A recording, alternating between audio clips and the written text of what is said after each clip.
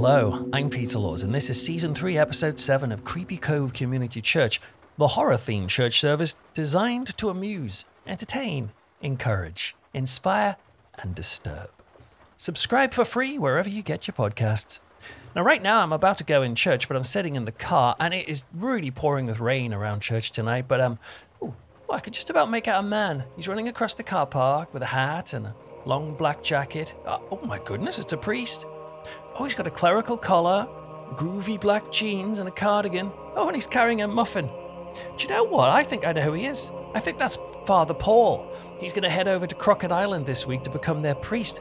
I hear he's going to reintroduce the midnight mass.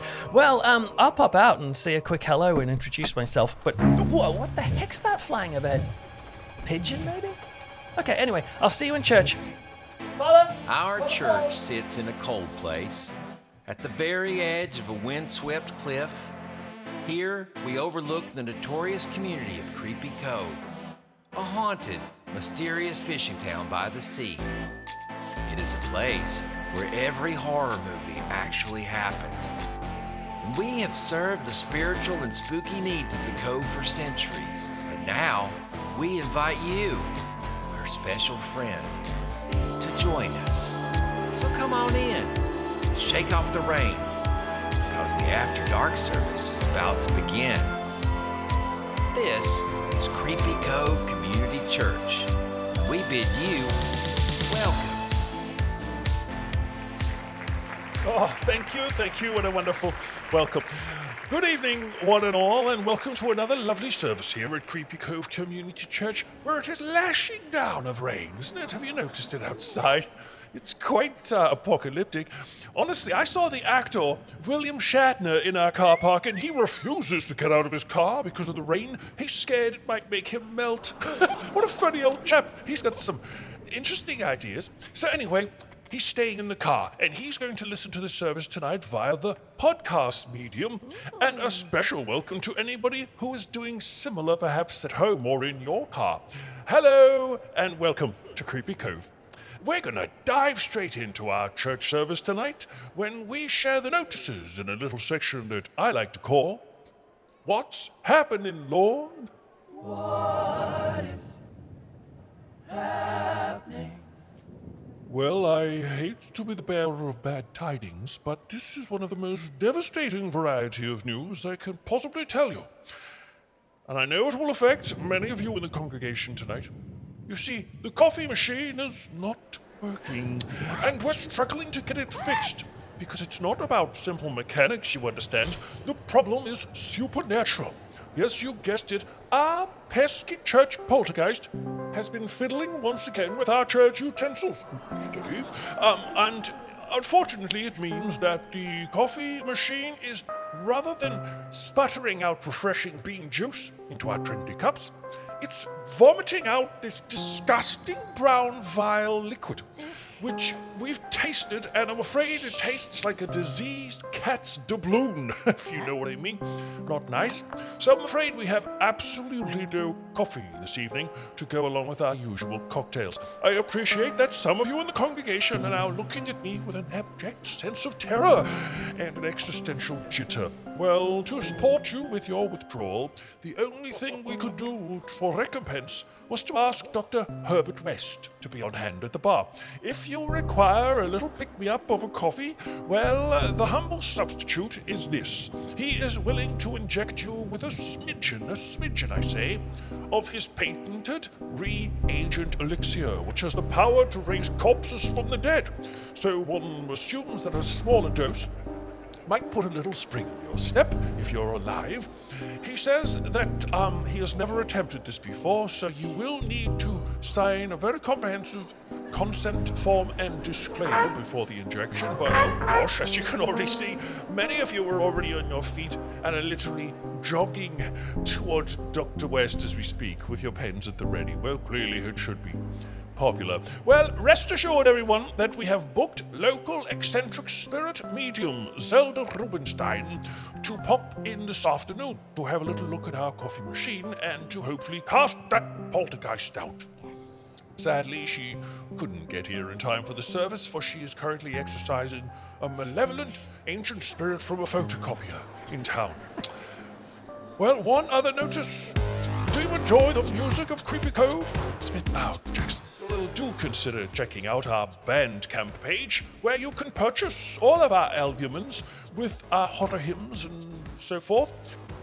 The Creepy Cove horror hymn albums are available to buy and download, but the good news is, if you are struggling financially, or indeed if you simply want to withhold financial recompense towards us, you can stream them for a few times, absolutely free. Isn't that good?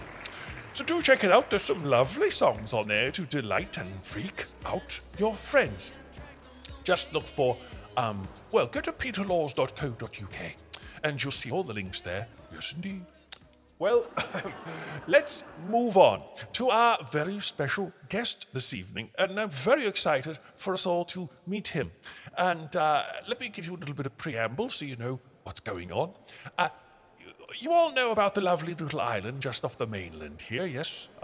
Just off Creepy Cove, a little island called Crockett, yes? Some of you have been over there. I think some of you youngsters go over there now and again, but anyway, it boasts a very fine community of fishermen and fisherwomen and youngsters and a doctor. It's very small, and some would almost say a backward little island. I wouldn't say that, but some would say it. But it does have an ultrasound machine, which is quite surprising. Anyway, the heart of the community is St. Patrick's, the little church. And tomorrow, they will be receiving their brand new interim minister, Father Paul Hill. And before he heads off to the little island to serve in that ministry, Father Paul decided to attend our service to gain a little bit of spiritual sustenance for the task ahead. And so we thought it would be absolutely lovely to invite Father Paul up for a little wee chat. So, could you please put your hands and claws together for Father Paul Hill, the future minister of St. Patrick's on Crockett Island?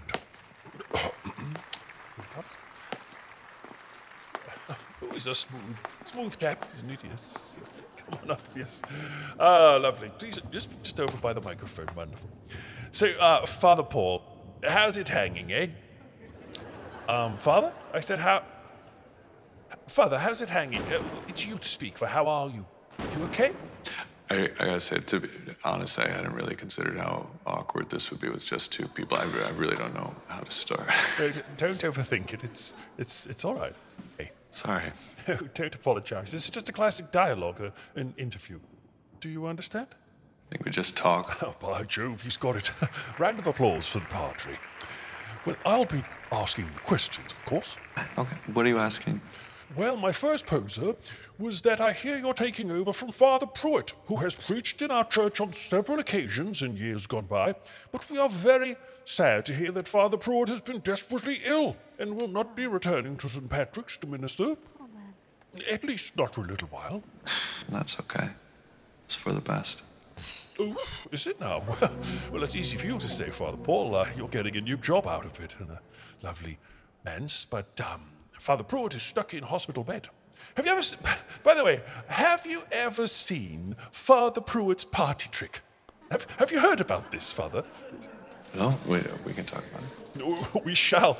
It's wonderful. Father Pruitt has the most moist armpits on the whole island of Crockett. He's famous for it, which I appreciate sounds disgusting. It is. But it means that he has the ability to put his hand under his armpit and he can squeeze out the sound of a raspberry. You know, like a, well, forgive me, that sort of sound, and he can pitch these raspberries to such meticulous precision that he can perform entire hymns. For example, I saw him do When the Saints Go Marching In once. It was truly astonishing.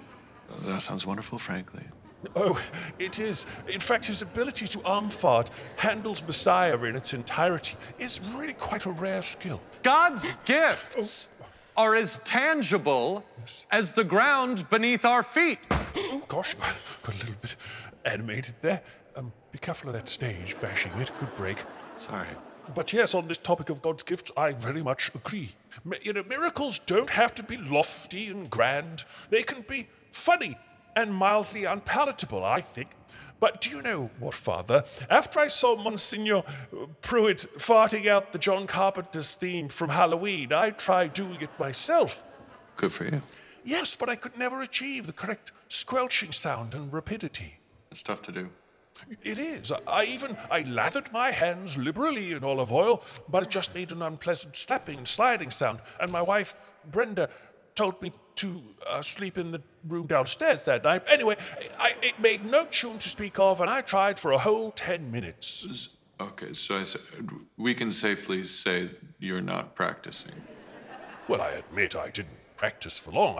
I tried the armpit fart skill just the once, but my question is, perhaps you could enlighten me. Why couldn't God have just blessed me with this most wondrous gift? I mean, he ordained to allow Father Pruitt this brilliant skill, but not me. Do you know how many of us have this problem? It's a lot, actually. 1 in 12 of us. Dear Lord, 1 in 12 of us can't play a tune with our armpits. That's desperately sad. Father, why do you think the Lord sometimes afflicts some of us with such limitations? Well, if you're here seeking to know answers to the unknowable, it's incumbent upon me to tell you that I have none. So you don't know then? If you want to know why or how God's will shapes the world, brothers and sisters, so do I. I don't have all the answers. Nobody does. What I do have, though, Muffin? and what God gives us plentifully are mysteries. God gives us miracles very rarely, here and there, but mysteries. Indeed, you're right. In fact, here's a mystery. My nephew Christopher is one of the chosen ones. He can not only fart melodies from his armpit, but also from his actual hindquarters. To be a child. Yes, it's offensive but skillful. Well, maybe one day I too shall achieve the ability to lead a rousing chorus via the medium of flatulence. Perhaps if I pray to the Lord, he will grant me this most creative of skill sets. Well, I know you can do it. I really do. Father Paul, I thank you for the encouragement. So, anyway, I'm very sorry to have hijacked our conversation with matters of the gutter. Over to the main topic, which is your new congregation over on Crockett Island. What do you hope to achieve in this lovely little church? Rebirth, second chances, eternal life. What's more empowering than that? Oh, exciting. But how do you hope to achieve such an ambitious manifesto? I really don't have an answer that's going to satisfy you. Oh, well, a most enigmatic answer. Also, do you know what I've always been impressed with Crockett Island? It may be a small and humble community, and yet they did have a very generous collection so that they could commission the 1980s synthesizer artist Jan Hammer to write an entire theme about the island, and it's a very lovely track, I must say. Crockett's theme, of course. I'm joking. It was just from a theme tune, a television program anyway. Well, Father, before you sit down to enjoy the rest of our service, we were wondering if you would mind saying a few words of blessing over our congregation here. Would that be appropriate, do you think? Wonderful, he's nodding. Could you please be upstanding for some words of blessing from Father Paul? Father? It's great to see so many of you here today. But I do have to ask, why not every Sunday? Is that it? Is that your blessing? Because, to be honest, that sounded more like a veiled criticism, if you don't mind me saying. Sorry, I was a little bit tired today. Yes. Whoa, you're swaying on your feet. Would you like to have a little sit down, Father? Tiny dizzy spell. It's past. I'm fine. Sorry. I'm very sorry. You know, your eyes are looking a little bit bloodshot. A lot bloodshot, actually. I'm very sorry. No. There's no need to apologize. Just perhaps if you could sit down, we'll get you a brandy, perhaps. Look, Jesus' first miracle was turning water into wine. Alcohol isn't good or bad. No. Oh, does that mean you want a double? Father, please, I insist, you must sit down. You look dizzy. But I am here to tell you. No, you don't have to complete the blessing. Just sit down. rebirth, second chances, Oh my goodness, look, he's fallen. Please, someone get him a stiff drink. Perhaps a lollipop from the bar. Actually, Herbert, Dr. Herbert West, come and give him a little shot of your juice. Yes, if you could just... That's a lot to wrap your head around. It's okay. I can barely... God tells us. It's okay. No, just sit down. It's fine. Just chill out. Well, could you please spare a prayer today for Father Paul as he heads over to Crooked Island? Father, I am sure the sea air will make you as right as rain, and you'll really enjoy the parishioners over there, I'm sure. Moving on now, we come to our Bible reading, which tonight will be read to us by Lucia, who is a very clever person indeed. Did you know she graduated from Miskatonic University and currently lives in a little town called Twin Peaks? A very pleasant community. Anyway, I will hand over to Lucia. Thank you. Thank you, Rupert, for the lovely introduction. Always a pleasure, never a pain, Lucia. And thank you, Peter, for having me here at the lovely Creepy Cove Community Church. I will be reading Mark 8, verse 1 through 13. He left there and returned to his hometown. His disciples came along. On the Sabbath, he gave a lecture in the meeting place. He stole the show, impressing everyone. We had no idea he was this good, they said. How did he get so wise all of a sudden? Get such ability? But in the next breath, they were cutting him down. He's just a carpenter, Mary's boy. We've known him since he was a kid. We know his brothers, James, Justus, Jude, and Simon, and his sisters. Who does he think he is? They tripped over what little they knew about him and fell sprawling, and they never got any further. Jesus told them, a prophet has little honor in his hometown, among his relatives, on the streets he played as a child. Jesus wasn't able to do much of anything there. He laid hands on a few sick people and healed them, that's all. He couldn't get over their stubbornness. He left and made a circuit of other villages, teaching. Jesus called the 12 to him and sent them out in pairs. He gave them authority and power to deal with the evil opposition. He sent them off with these instructions. Don't think you need a lot of extra equipment for this. You are the equipment. No special appeal for funds. Keep it simple, and no luxury inns. Get a modest place and be content there until you leave. If you are not welcomed, not listened to, quietly withdraw. Don't make a scene, shrug your shoulders, and be on your way. And then they were on the road. They preached with joyful urgency that life can be radically different, right and left. They sent the demons packing. They brought wellness to the sick, anointing their bodies and healing their spirits. Thank you so much, Lucia, for that reading. And hello, everybody. My name is Peter Laws, and looking forward to exploring this topic with you. And by the way, don't worry, I've been with Father Paul during the service just then, and he's A-OK. You're okay, yeah? Yeah, he's doing well. Got the thumbs up. Well, we continue our look at the topic of dealing with rejection tonight. And if you remember, last time I shared how all of us have suffered rejection in one way or another. And it hurts when that rejection comes from strangers, but it hurts when it comes from friends and family especially. And we looked last time at the example of Jesus' life, how he was rejected in his hometown with his own people, his brothers and sisters. They thought he'd gone out of his mind. And we shared about how, horrible that was for him to experience.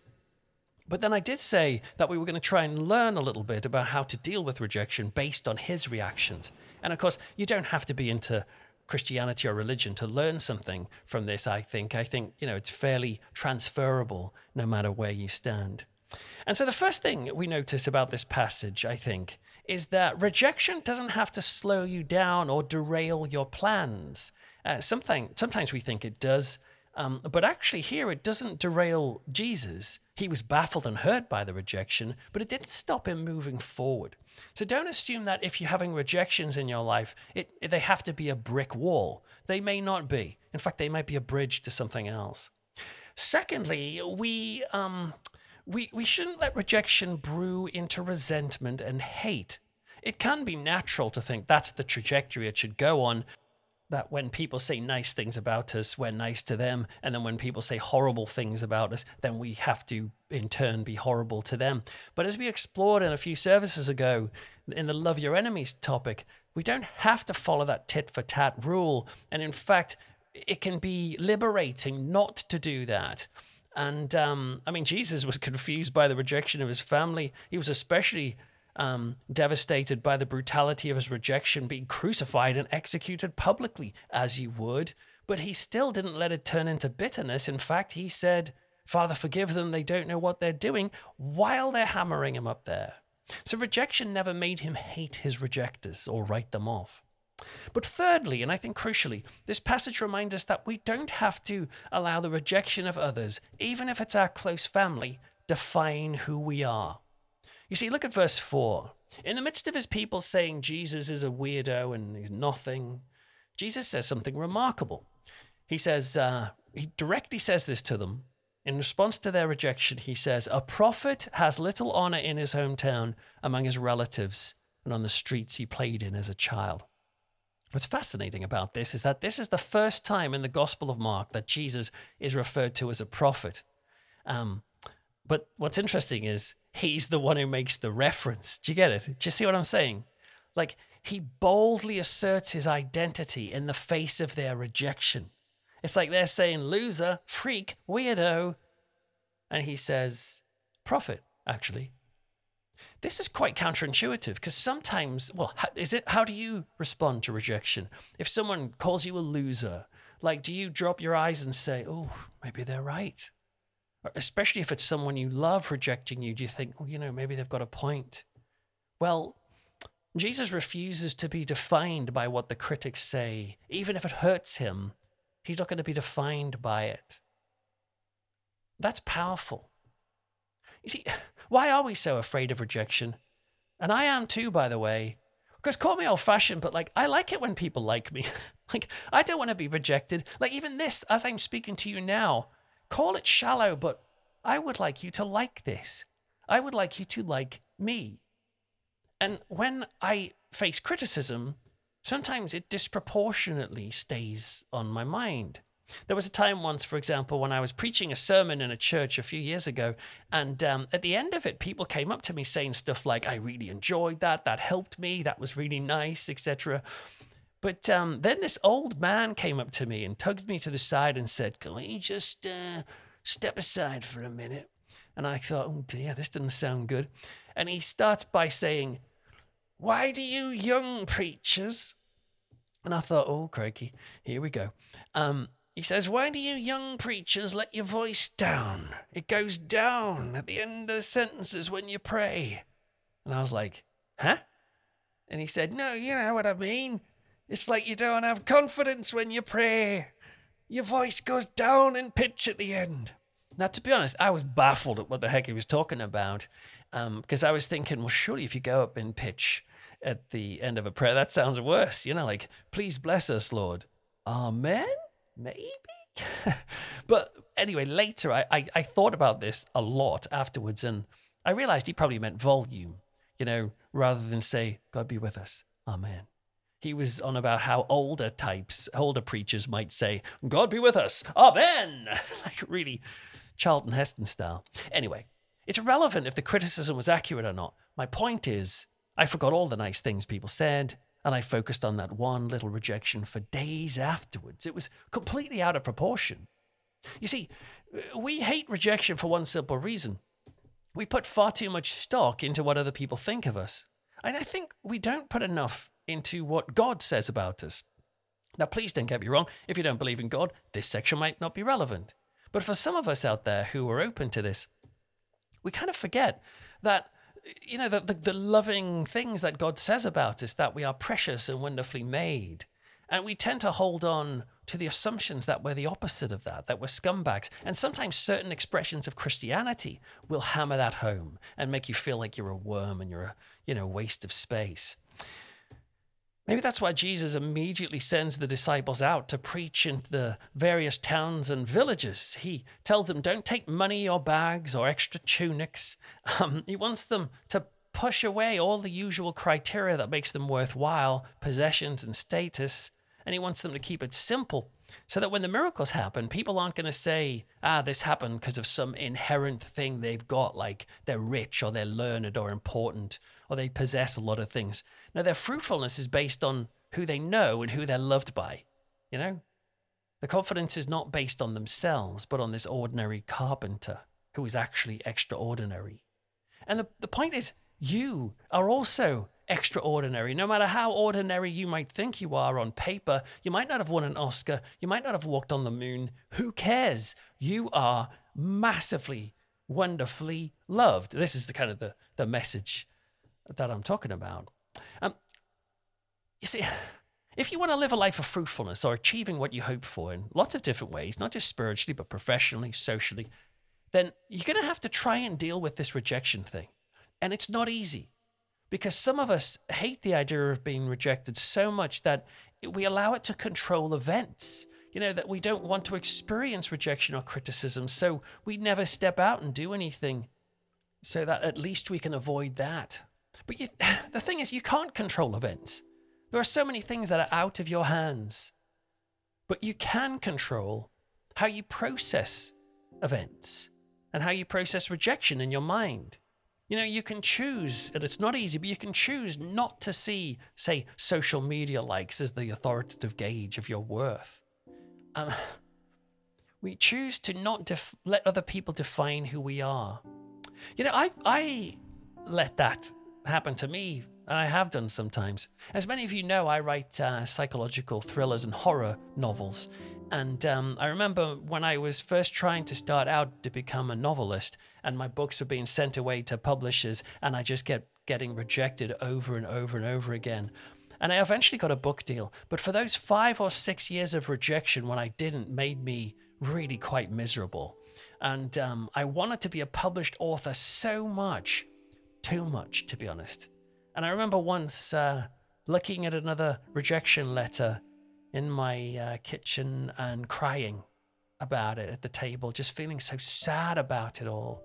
Like, you know, I was like losing my opportunity, and I was getting too old, and I was missing my chance. And I started to realize I was concentrating on a very kind of narrow criteria to decide if my life was worthwhile or not, you know. But at least I managed to keep going. And I tried not to let it define me, but sometimes it did. You know, I think sometimes the victory is not primarily about the outside circumstances or success, getting the publishing deal, for example. It's more about the quiet revolution inside you that learns that you actually don't need other people to love and accept you, as wonderful as that is. You don't need that to know that you are lovable and acceptable.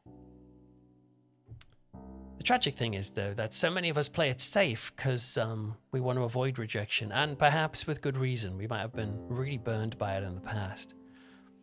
So we don't share our opinions in conversations or meetings because we're scared of rejection. We want to tell a joke at a party, but we dare not to in case we mess up the punchline and get rejected. Or we don't share our creative gifts or ideas because we're scared of being rejected. I once remember an elderly lady in a church I was at once, and she was very artistic, and I remember commenting on this once, and she told me a story about when she was younger. She said, "Oh, I almost went to art college." And I went, "Really? Wow. I'm not surprised, but like, why? What happened? Why didn't you?" Turns out she was a nurse all of her life. And she said, "Well, the night before I was going to apply for it, I filled out my application in my bedroom, and I was sitting there and excited about applying. But then my sister later walked into my room and picked up the application form. And she looked at me and she said something like, 'Do you really think you could do something like this?' And she laughed and walked out. And this lovely woman, apparently she just said, 'Well, I picked up the application, looked at it, and I threw it in the bin. I threw it away.' And I realized I had to be sensible, and I applied to be a nurse." When we avoid rejection, we might have a safer and quieter life. And sometimes it can be fruitful. You know, she would have done wonderful things as a nurse. But my point is, it might not be the adventure that you really want, you know, that you're made for. I guess what I'm saying is, it's like, rejection's normal. It kind of happens to the best of us, including Jesus, as we've established, who didn't do anything wrong, and yet he was rejected. And by the way, I don't want you to misunderstand me. I've met some Christians who think like having rejection from people in society is a badge of honor, you know. So, so they'll be like, "Yeah, I'm a persecuted Christian because I'm not allowed to, you know, stand on street corners and point at people and say you're gay and you're going to hell, you scumbag. I'm rejected for Christ." Well, actually, maybe you're just being obnoxious and loving and un-Jesus-like. That's why you're getting rejected. Now, I'm not talking about that stuff. I'm talking about being rejected for just doing the right thing, you know, doing the thing that you think's right. Jesus was doing that, and he got crucified for it. And just imagine, he didn't have to go through with that. He could have, even in this passage we've had now, he could have like faced this and said, "You know what? Not for me. I think I'll have a quiet life and stick with being a carpenter." Don't get much rejection there. Pretty good at fixing tables, me. But no. He keeps going. He doesn't let it define him. Can you remember how at the last service I introduced this topic of rejection by telling you how I got rejected from jobs growing up and sports teams, and also rejected from a girl I met at a university who I fancied, and she turned me down and said she didn't want to go out with me. I was gutted, left in a pub, peeling the label off my beer bottle in sadness. Very tragic story. Well, it's true. I never did get that supermarket job in Quick Save. I never became a great football player who everyone wanted on their team. But the girl who rejected me in the pub that night, that was a different story. You see, she told me the reason she rejected me when she left that night was because I wasn't a Christian. And I was like, what? It turned out she wasn't being weird, or she wasn't acting like a weirdo cult type person, but actually, unless she didn't want to hang around with unbelievers or heathens. It wasn't anything like that. It's just, you know, she'd had boyfriends before. She was now at university, and she was, you know, wanting a boyfriend who shared her interests more, and Christianity meant a lot to it. So that was the reason. Anyway, I was a non-Christian at the time. I thought, that sounds bizarre, but I really fancied her. So even though she dumped me that night, rejected me that night, I decided I'm going to go to the Christian Union. Partly because I'm interested in spirituality a bit, but maybe she'll fancy me if I go along there. Well, little did I realize that when I went there, you know, I'd end up discovering this ordinary carpenter fella called Jesus who did actually change my life. And then, astonishingly, I ended up going out with a girl. And then we got engaged. And then I got married. And I've now been married to that girl for 22 years. And we've got 2 kids. I almost never even met her. Do you know why? Let me explain. I met her at Lancaster University. And I actually applied for Lancaster University the year before she did, because I'm a year older than her. And I'd planned on doing advertising, but I didn't get the right grades. So Lancaster rejected me. And I was gutted. And I went to Nottingham Trent University instead, but that didn't work out. And I dropped out of Nottingham, feeling like the biggest failure. And I can vividly remember standing in a phone box outside my dingy Nottingham house as the December snow fell around me. And I was trying my hardest not to cry on the phone to my mum, telling her I'm going to drop out. I felt like a failure. What a reject. But anyway, after that, I reapplied to Lancaster the following year for a different course.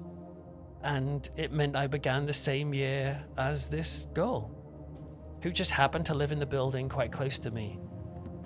My point is that if I hadn't been rejected that first time, if I'd gotten my way, I'd never have started Lancaster University a year later, and I most certainly wouldn't have met her. Which means I may well have never become a Christian. Maybe. But it also boggles the mind to think that if I'd gotten on the course I wanted and if I wasn't rejected, my children would not exist. Isn't that insane? What am I trying to say? It's this. Rejection at the time hurts.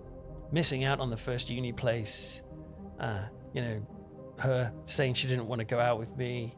Those rejections were not very pleasant, but they ended up changing my life for the better. You know, God might not exist. Fair enough. But I'm inclined to think he does. And if he does, he seems to be an expert at turning even the most hideous of rejections into a source of new life. You just have to look at the sign of an execution and rejection, the cross.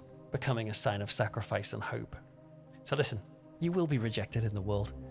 Might as well get used to it. But it doesn't have to define you. And if you're into the idea of God, be encouraged. Because in this world of rejection, we have a God who will never, ever reject us. Hebrews 13:5 says this, "Never will I leave you, and never will I forsake you." Well, since we have Father Paul with us tonight, perhaps we could spend a moment visualizing the island to which he's going to minister tomorrow. Crockett Island. You can't play that. No, you can't play that. No, we haven't got the license. Just something more appropriate. Yeah, that's good. That's good. Picture it how you will. Maybe you've been there, you've seen what it looks like, maybe you haven't. Picture it from above or from within, wherever you prefer. And just allow yourself to gently move around it, through it. Look at the buildings.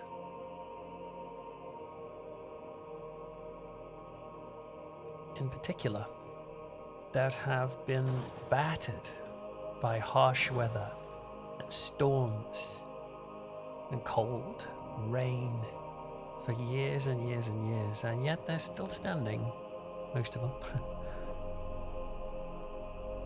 Now consider the people inside those buildings and all the battering they have endured, perhaps, the rejections, the mysteries they faced. And as you move amongst them, you know that you too have faced mysteries and rejections of your own. And as the storm clouds gather, perhaps again, bracing for the elements, we're going to pray for a sense of peace in the midst of that, on the shores of that. God, if you exist, would you please help heal the wounds of our rejections? And for some of us, these wounds are so deep, they are decades deep. Others are relatively recent. But we pray we will be inspired by Jesus' example and also by his humanity of how that hurt him too. But Lord, we pray we will not be derailed or defined by the rejections we hear, and that you'll give us the boldness and the courage to step out into the adventures that are there for us. And that despite the rejections, we would see the sunlight. Or in the words of Anais Nin,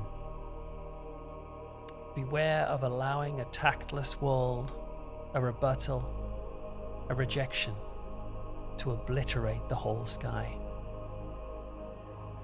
Amen. Or should I say, Amen! Well, it's time for some music, and we are delighted to invite Father Paul back onto the stage. Yes, he has written a little upbeat song to commemorate his new period of ministry over at Crockett Island, and he says he's going to be taking his guitar and singing this song at the Crockett Island Crockpot Luck. But he said that he's going to give us a little sneak preview for the congregation here at Creepy Cove, and he tells me that the song is about how rejection and harsh words or even low expectations of others don't have to hold you back. It's called, what's it called? I do. Okay. It's called I Feel Okay. Great. So can you please put your hands together for Father Paul and the church band with his horror hymn, I Feel Okay.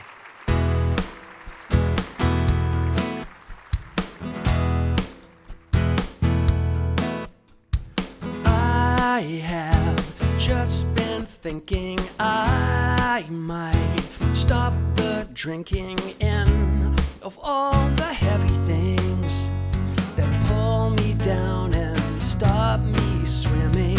I have heard the rumors that the sky is falling in and that it's me to blame, but it doesn't sound the same.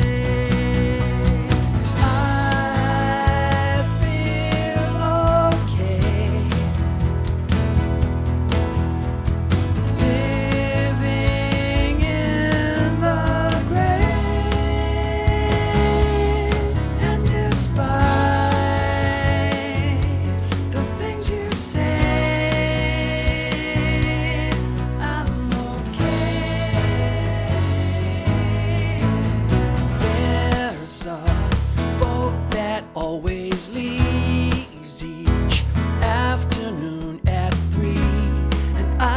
set to go. I'm told the people there won't like me, but still I'm waiting on the dock, and I'm watching it pull in. And though I'm shaking on board, I hear no violin. 'Cause I feel okay living in the gray. And despite the things you say, I'm okay.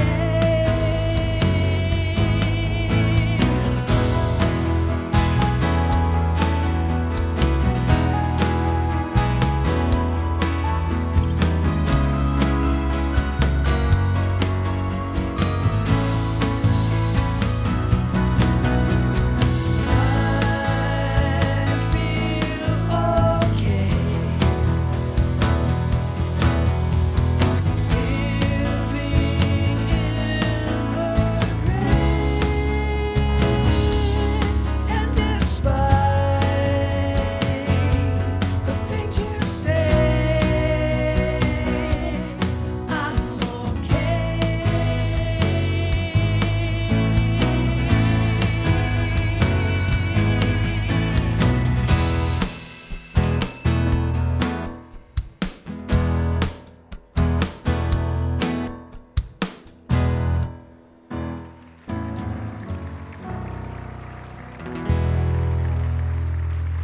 Well, thank you, Father Paul, for your song, and thank you for coming to Creepy Cove Community Church. Remember, if you would normally rush for a cocktail straight out of this service, then please do head for the bar. But if you'd normally rush for a coffee, well, please join the rather long queue for Dr. Herbert West and his reanimating agent. But until next time, please leave us a review, spread the word, or even check out the Patreon at patreon.com/creepycove. But for now, thanks for coming, everyone. Bye-bye. Hey, Rupert. That went well. Father Paul seems lovely. Isn't he? Yes, quite charming. And what a lovely cardigan. Oh, I love a cardigan. Yeah, I like this song too. Yes, my toe was tapping. Well, it would be more accurate to say that my foot was tapping, for I do not know of many people who are able to tap one single toe in time with a funky beat. It's exceptionally difficult. Yeah, I never thought about that. Let me try. Wow. See? Oh yeah, that is quite hard. Yes, alas, another miraculous gift the Lord hath not ordained to give me or you. But we press on, despite our tragedies. Yeah, I'm sure you'll cope without the armpit and toe ability. Barely. So anyway, where's Father Paul now? Oh, you didn't see. The moment he played the last chord of his musical number, he leapt off the stage and raced to take his place behind the bar. Behind the bar? Yes, he's excited to help serve the drinks and tasty snacks. He's good like that. Likes to muck in. Great. Well, how about we join in and have a drink? I affirm your idea with enthusiasm. You know what? I think I'll have port. A lovely little glass of port. Nice. Yes, I think it's that song he was singing, all that stuff about boats and maritime docks. Makes you want port. Do you find maritime references make you hanker for port, Peter? No. Every time for me. Yeah. Every time. You know what? Maybe I will have port. Come on.